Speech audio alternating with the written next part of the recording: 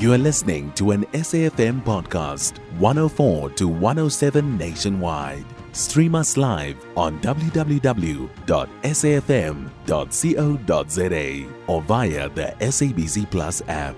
SABC News, independent and impartial. With the mining indaba currently underway in Cape Town, the Council for Scientific and Industrial Research, the CSIR, is looking at innovations that can help make the mining industry safer. South Africa's mining industry recorded a total of 55 fatalities during 2023. That's a 22% increase from the deaths in the previous year. Several mining incidents and fatalities have been reported, with a major one last year in November at the Impala Platinum mine, killing 11 workers and leaving 75 injured. Now, to help us understand on what can be done to avert mining incidents, we joined on the line by Riaan Bergh, the Impact Area Manager at CSIR. A very good morning to you and welcome, sir.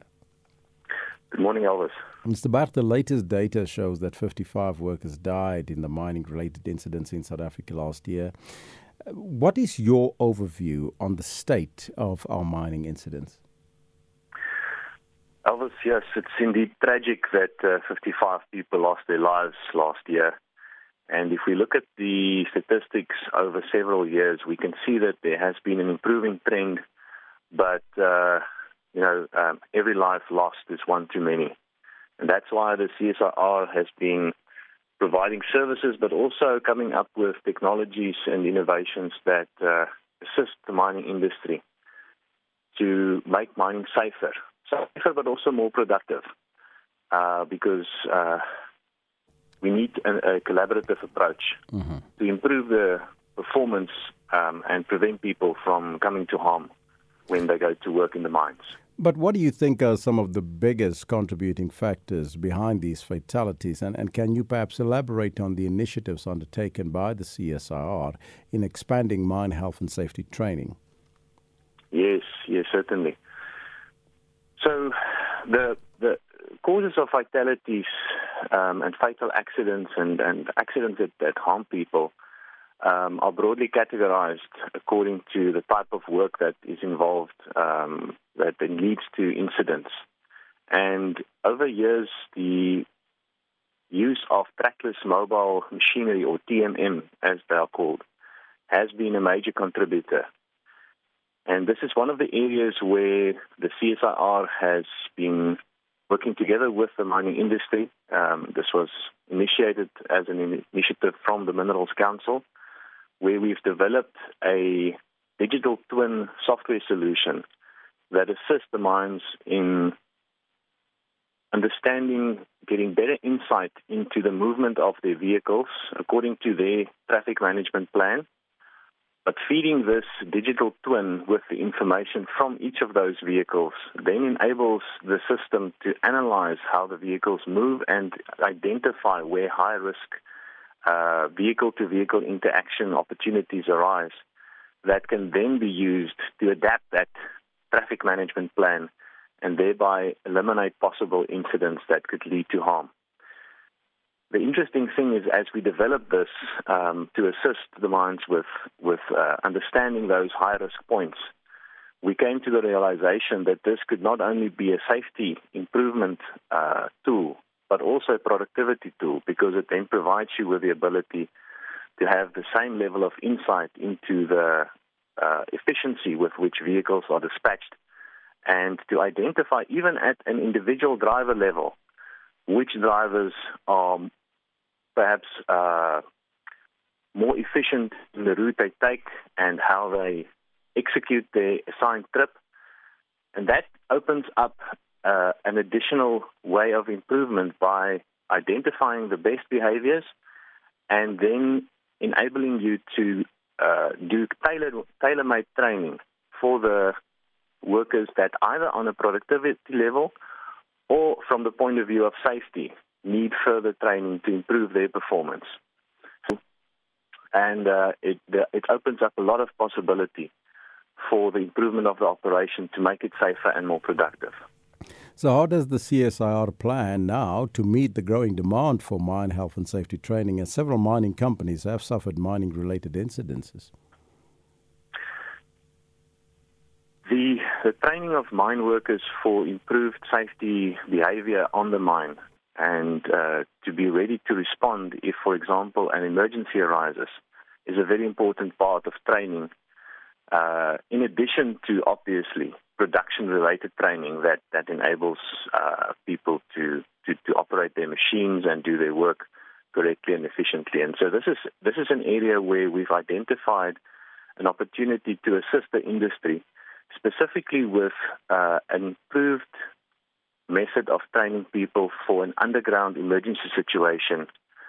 And so we've developed a competency-based training approach that goes from making people aware of the danger and how they need to react to a way of ensuring that people are fully competent. And if I can maybe just quickly break it down to give the listeners a bit of insight into how this works. Specifically around the scenario where there might be a fire or an explosion in an underground environment that can then lead to an irrespirable atmosphere. The worker then needs to be protected from that harmful environment around them where they cannot simply breathe the air from the environment. And for that purpose, mine workers already carry with them, when they go underground, a device called a self-rescuer. It's a portable oxygen device that when you deploy it, it gives you about 30 to 35 minutes of safe and breathable air. It isolates your breathing system from the surroundings. And then you can walk to a place of safety underground and from there be taken outside. Now, what we've developed is a training approach that enables the mine worker to familiarize themselves through a hands-on way of the operation of this device, but also using virtual reality to put them in an immersive training environment where the engagement with the living content is at a very heightened stage, and then condition them so that when that situation arises, they are not overly stressed. Obviously, a person will be anxious, but then they know what to expect. They've been through it in the virtual environment. They've understood what needs to be done. And then they've also practiced executing the necessary steps to use the self-rescue device, to make the correct decisions in escaping to the place of safety. And because they've been through it a number of times in the virtual environment, if they then need to execute, should a real emergency arise, and I must stress that this is something that is not common, and that's actually a part of what makes it difficult to train people for this, because it's something that happens infrequently, but when it happens, the potential consequences are severe, and therefore it's so important that people must be so ready to execute quickly and effectively whenever something like that happens. So our training approach assists them so that they can know that people are competent and they'll be able to get to a place of safety. Now, it does seem that you use technology to avert some of these mining-related incidences, but are there any collaborative efforts or partnerships with mining companies to enhance mine health and safety training? And talk to us about discussions that you are having at the African Mining Indaba on reaching zero harm. Yes, indeed. So the training approach that I've just described to you, we have been visiting some of our biggest coal mining companies in the last few months, and we are planning visits to some of our gold and platinum group metal mines in the near future, specifically to get their input into what we've developed. It's not something where you can put something together and present it to them and that's the end of the story and they must just use it. We work on a collaborative platform. We engage with the mining company, show them what we've come up with, get their feedback, and we use that to improve it further, but also to identify opportunities for further development of training enhancements that can assist them in safety-related training. At the Mining Indaba, we've had the privilege of participating in a number of panel discussions where we've been given a platform to talk about these issues, things related to safety and productivity, and how technology can help to achieve better safety as well as better productivity.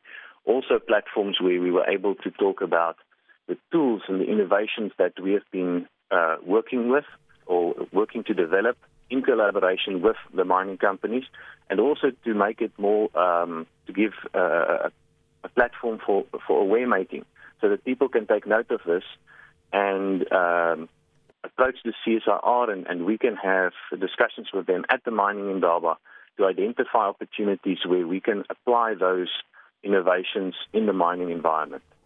Riaan Bergh, all the best of luck.